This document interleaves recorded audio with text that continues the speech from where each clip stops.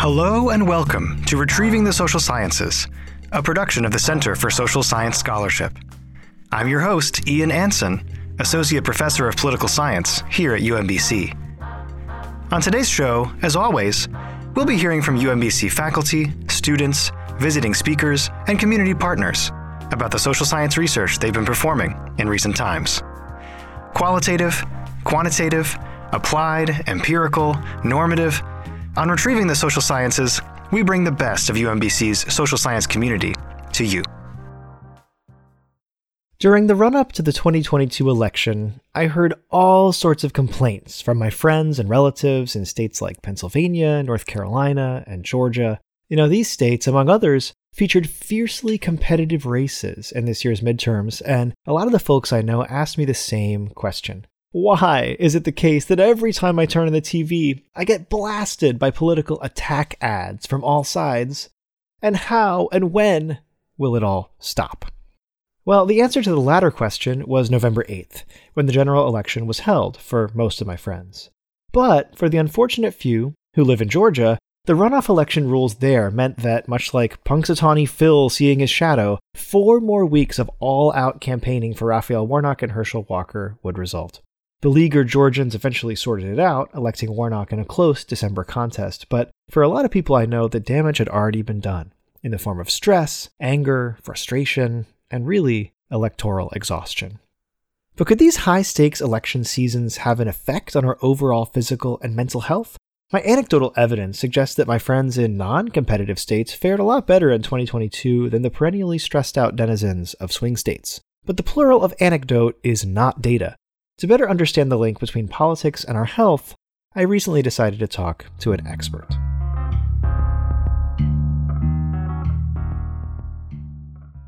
Dr. Samira Nayak is an interdisciplinary health inequities scholar who uses quantitative and qualitative methods to study the social and political determinants of health and health inequities.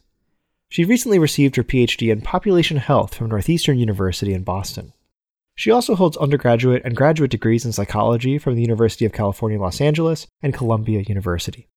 Dr. Nayak is passionate about using data-driven methods to better understand the health and experiences of women, children, and families around the world. She's conducted research globally, in East Africa, as well as domestically in the U.S.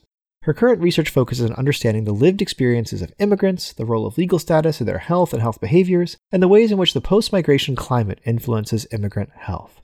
Her other lines of research involve studying the effects of political determinants of health, including political polarization, and an evidence-based mental health systems building. I'm really excited to bring you my recent interview with Dr. Nayak right now.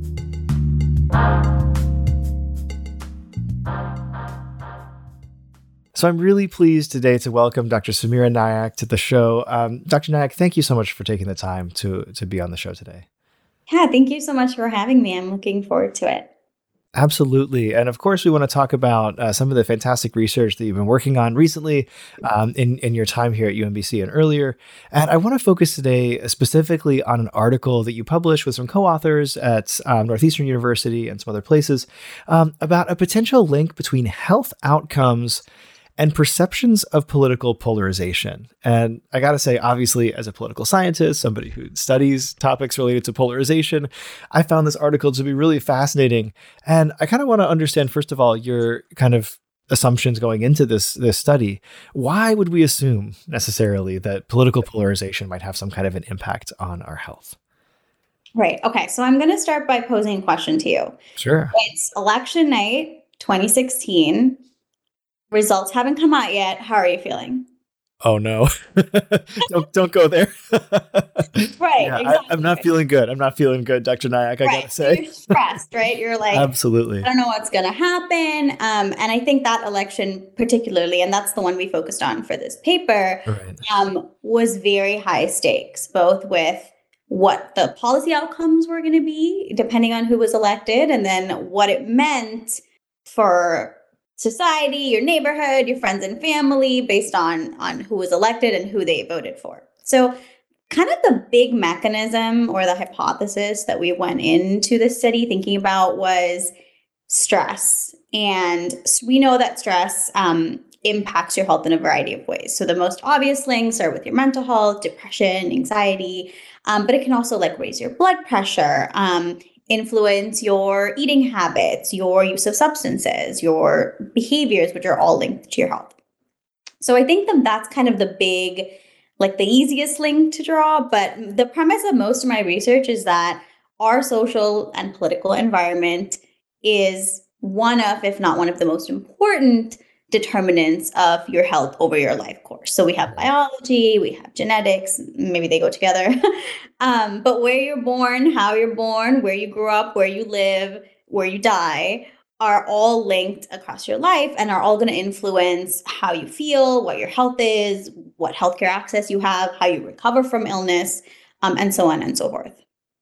Wow. So I really see the incredible value of this research that is connecting the physical realm and obviously, of course, the emotional and psychological realm to the social setting, and the idea that this is, at base social science research, but social science research that has huge implications for how people live their lives from a health standpoint. And so I think it's fascinating stuff. And I really appreciate, though, again, I'm still a little bit shaken having to think about my mental state during the 2016 election, especially as a political scientist, right? I mean, we're a stressed out nation, aren't we? I mean, this is certainly of no surprise to many of our listeners, some of whom are students, some of who are faculty, and others who are just kind of listening in for various reasons, especially at this time of the year, right? We've got the semester is wrapping up at the time of this recording. Obviously, this will be coming out a little bit later, so maybe we'll all have breathed a bit of a sigh of relief. But it's a little worrying to me to think that stress can be so determinative of both our physical and mental state. Maybe this is really kind of a call to more broadly try to find some ways to reduce our overall kind of stress, isn't it? Yeah. And so this is not research that I've done, but there's like research on elections specifically. Like there are studies that have shown that there's like an increase in the rates of like heart attacks right after an election. Oh, wow. There's increases in cortisol in your blood right after, in the like weeks after an election, depending on the outcome of the election and who you were affiliated with. So, I'm not a biologist, so I don't know exactly the mechanisms, but this idea that you embody your social environment and it gets kind of absorbed into your physical being and then manifests through various health conditions is it's scary, but important to think about because we can change the social environment, which if you take my class this semester, that's what I say every class is we can change it. Yeah, that's great. But there's some things we can change. So have some hope.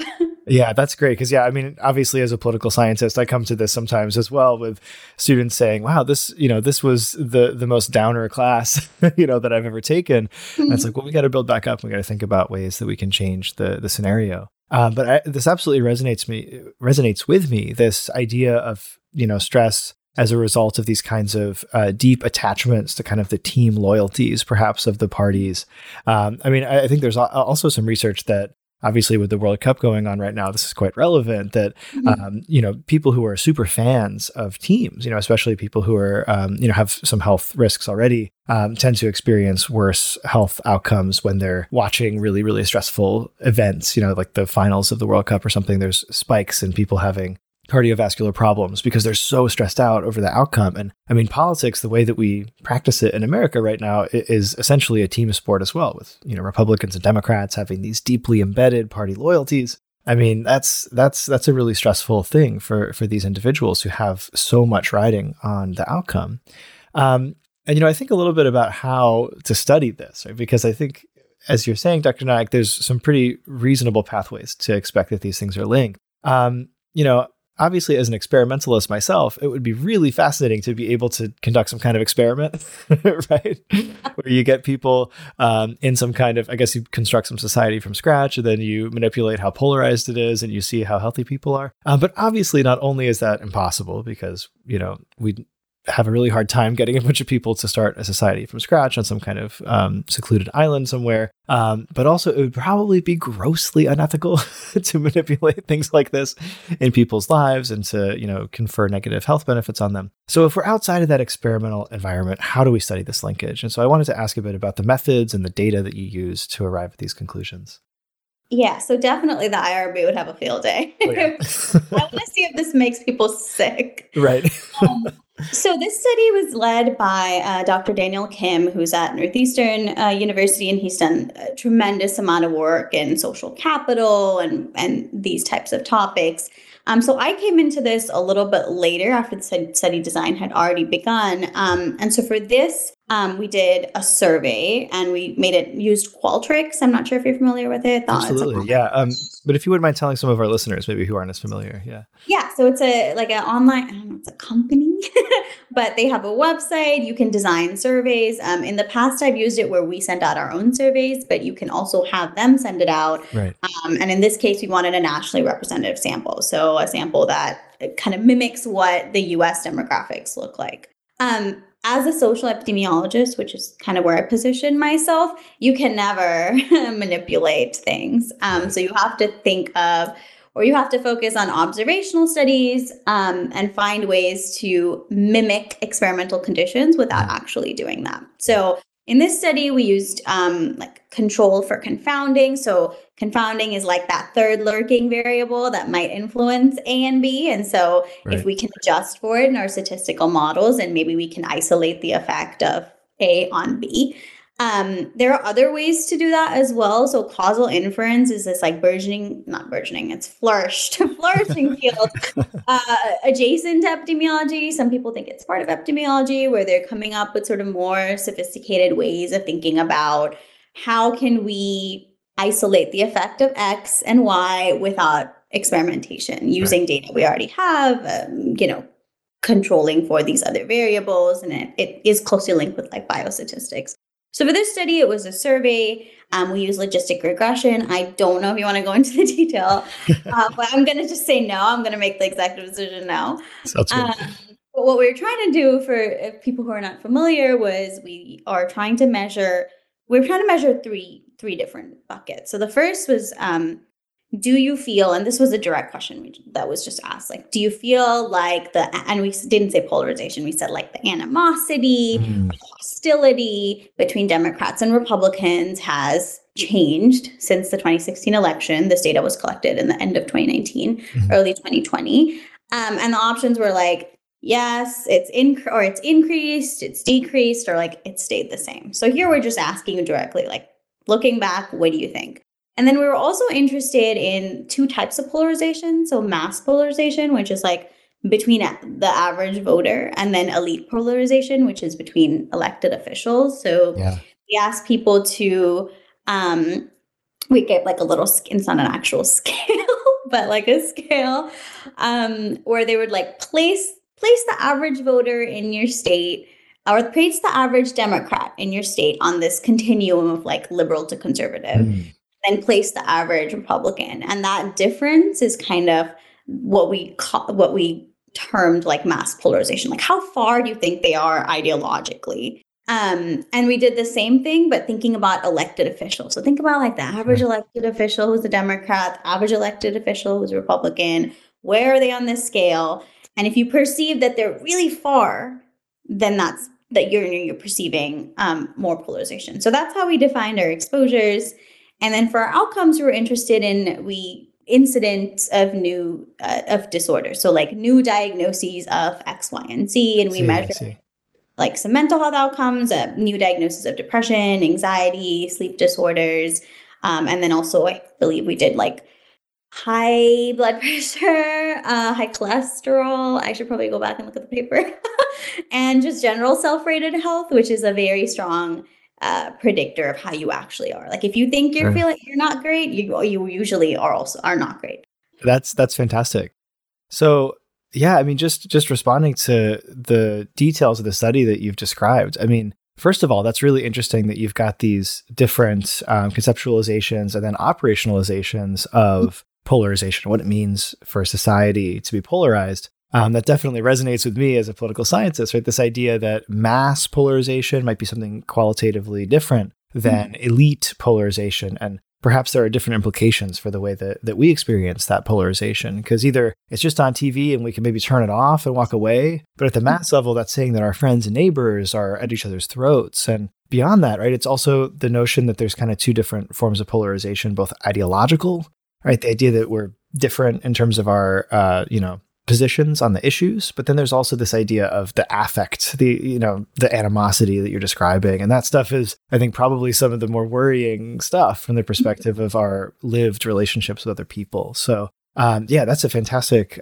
design. And then I was also going to mention that I'm really interested in this measure that looks at the actual change in people's health conditions, not just persistent health conditions. And you can imagine, obviously, with this thread of confounders in the observational experience, in this kind of research design, it's really helpful to have something that turns on after the intervention, basically, because then you can say, well, it didn't come before, it actually came more recently. And so that, I think, probably goes a long way in helping to establish some kind of causal order here as well. So yeah, really interesting study design, but obviously, right, we want to talk about what you found. And so I want to know, I mean, of these various outcomes, what happened? Was this, are we stressed out? Are we experiencing physical health effects as a result of this perceived polarization in our society?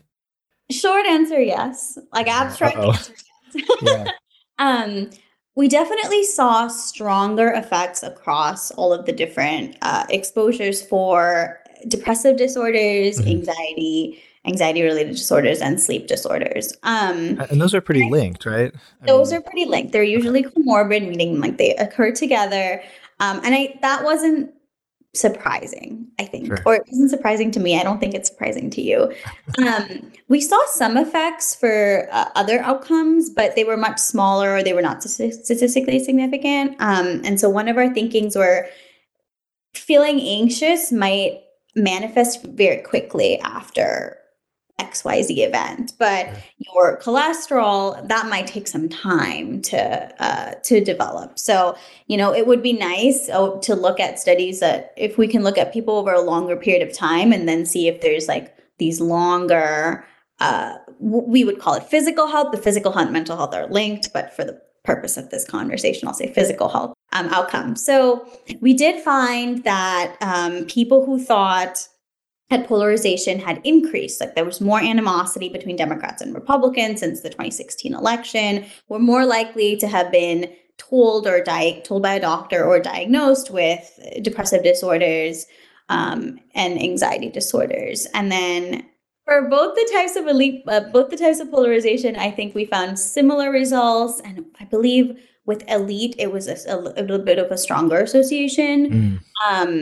And it was also related to sleep disorders. So, oh, wow. Like insomnia, not being able to sleep. And that's linked, right? Like you're laying in bed up at night, right, anxious. Worried you're not about the election. Yes, they go hand in hand. Another thing we were interested in was, how does this vary depending on other variables, right? So in EPI, we call it like effect modification.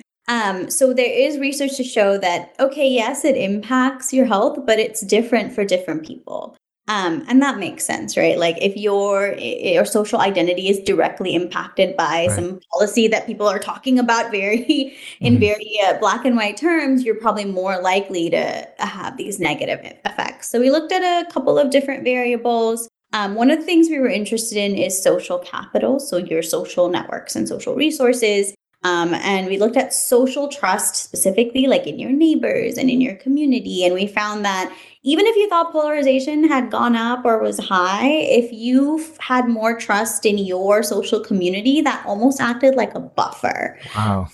So you're like, okay, things are bad, but because I feel like I have this kind of strong social network, I trust my neighbors, coworkers, etc.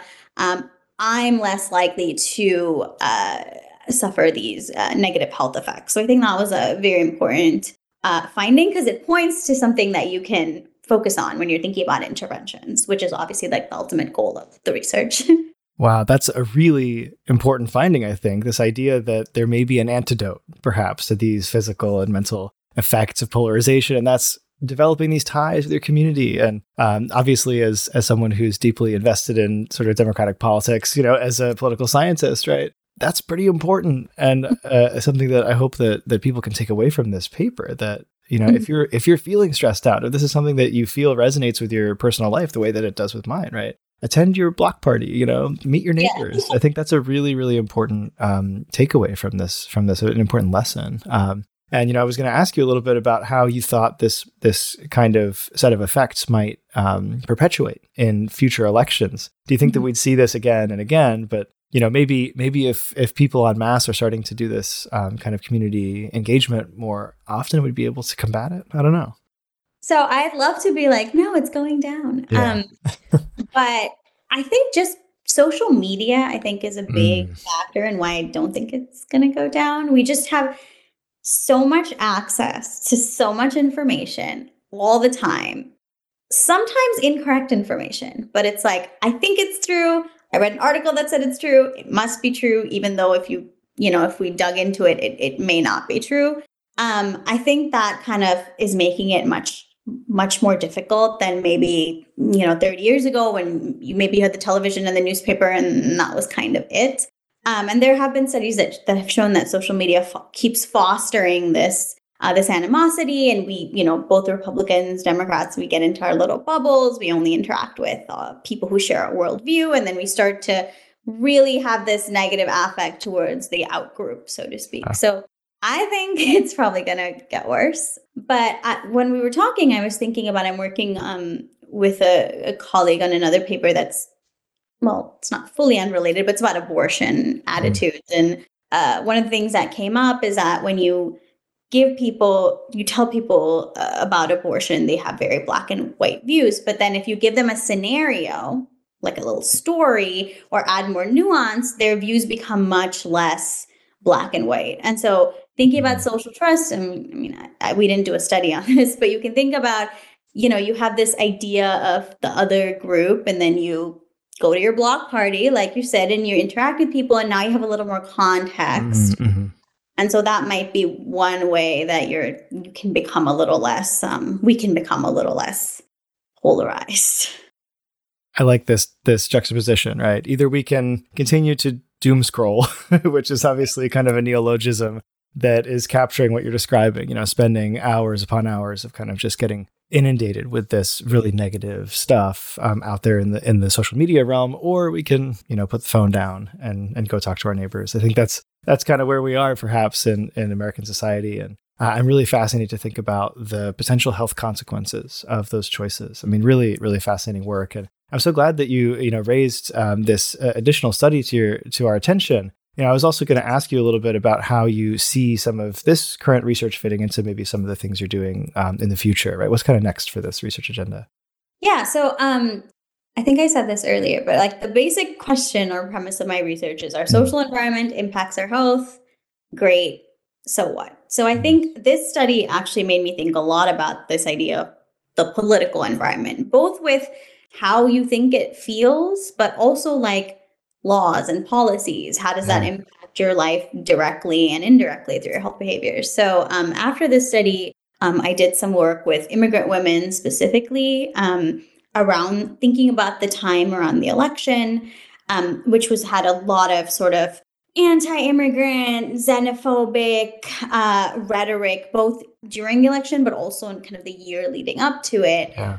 And this was a qualitative study, and we found that it's still, even now, because the study was conducted in 2021, immigrant women, particularly those who were undocumented or who didn't have a permanent residency or citizenship or some sort of permanent legal status in the country, were still being impacted by what happened then, either because there's misinformation or it's just this chronic kind of stress that exists from having this kind of precarious existence. Yeah. So that's kind of the area I'm focused on now. And one of the things, so I'll give like a very specific example because I had an email today and I was like, oh my God, my research in real life. Great. Yeah, please do. I love that when that happens, right? You see some anecdotes that resonate with what you're studying. It's always great to see. So this study we were looking at, well, a little bit of context. So if you don't have permanent residency or citizenship and you're in the US and you are a victim or a survivor of domestic violence, immigration law has specific pathways that you can use to get permanent residency or citizenship. So one of them is you can apply to sponsor yourself. So you don't need your partner, your spouse, or an employer.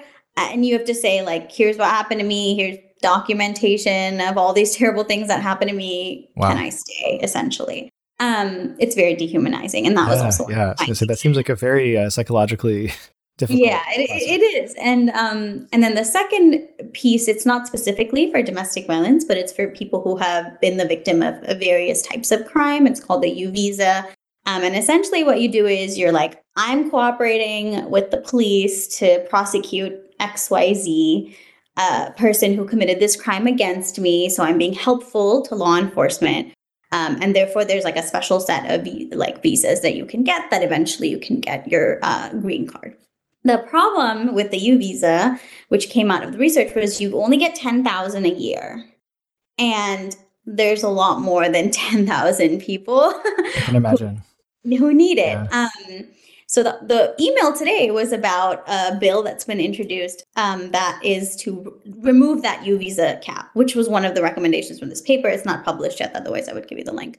Was like, we need to change this U visa cap because it's created this backlog. And now I think it's like a 9-year or 8-year like wait list time. Wow. So that's like a so what piece. So for me, it was like, we've identified this problem. This is how we should change it. And so when I'm thinking about my research going forward, I really want to focus on what recommendations can I make that are like tangible recommendations, as opposed to kind of the broader, like, we need to think more about X versus like, if we changed X, this would happen. And I mentioned the abortion paper. I'm very much focused in women's health. So while I have done work in broader settings like this one, or with children's health, a lot of the work is kind of thinking about women, immigrant women, women from sort of with multiply marginalized identities, and how their social environment impacts their health and decision making. Wow. Behold the power of social science research, right? I mean, with these things, we can actually do real good in the world. And that's fascinating and really fantastic to hear that you're working on so many projects that hopefully will bear fruit very, very soon. I can't wait to read them. And hopefully we'll be able to have you back on to talk some more about your findings going forward. Before we let you go, I have one more question that I ask virtually everybody who comes on the podcast. And that is because we've got a lot of student listeners, to tell us a little bit about some advice that you might give to students who are maybe one day hoping to go pro, as I like to say, in the social sciences. Wow. I probably should have listened to more of the other episodes so I know what other people say. Oh, it's all good. It's been a huge variety of sometimes big pieces of advice, sometimes like very specific things like learn how to do a lit review, Oh, definitely. Yeah. I assume someone's already said that. I think one of the things that I realized, so I started doing research in undergrad. I was a research assistant, and obviously I liked it because I'm still here. We'd hope, right? Obviously.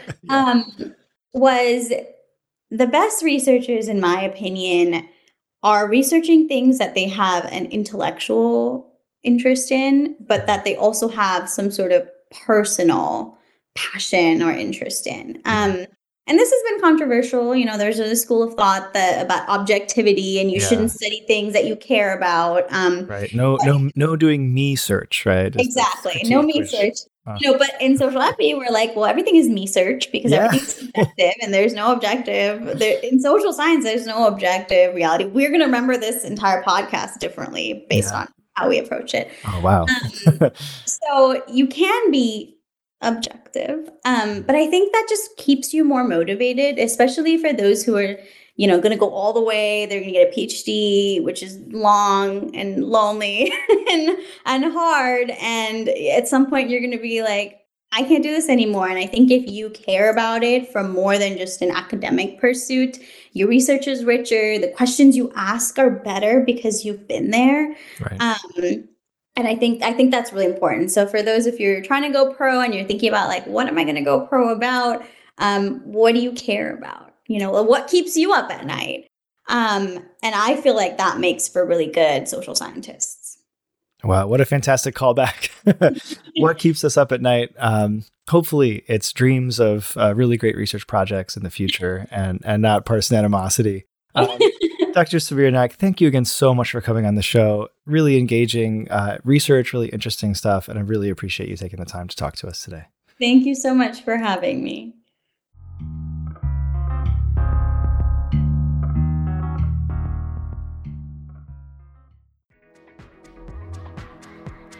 Campus Connections. Campus Connection. Campus Connections. Campus Connections. Now it's time for Campus Connections, the part of the podcast where we connect today's featured content to the work of other scholars at UMBC. Our production assistant Alex has put together a fascinating connection, as always. What did you find, Alex?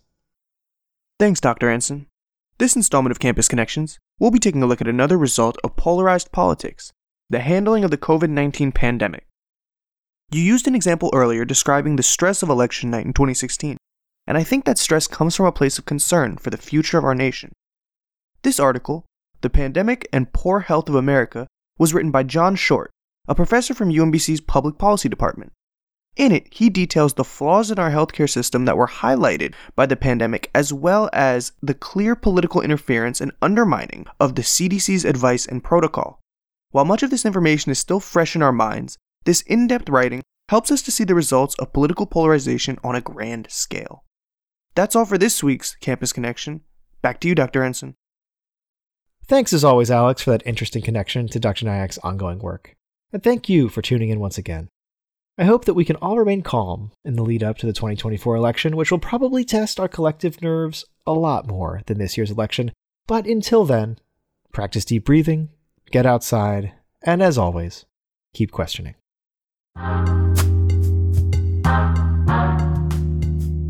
Retrieving the Social Sciences is a production of the UMBC Center for Social Science Scholarship. Our director is Dr. Christine Mallinson, our associate director is Dr. Felipe Filomeno, and our production intern is Alex Andrews. Our theme music was composed and recorded by Dewan Moreland. Find out more about CS3 at socialscience.umbc.edu. And make sure to follow us on Twitter, Facebook, Instagram, and YouTube, where you can find full video recordings of recent CS3 events. Until next time, keep questioning.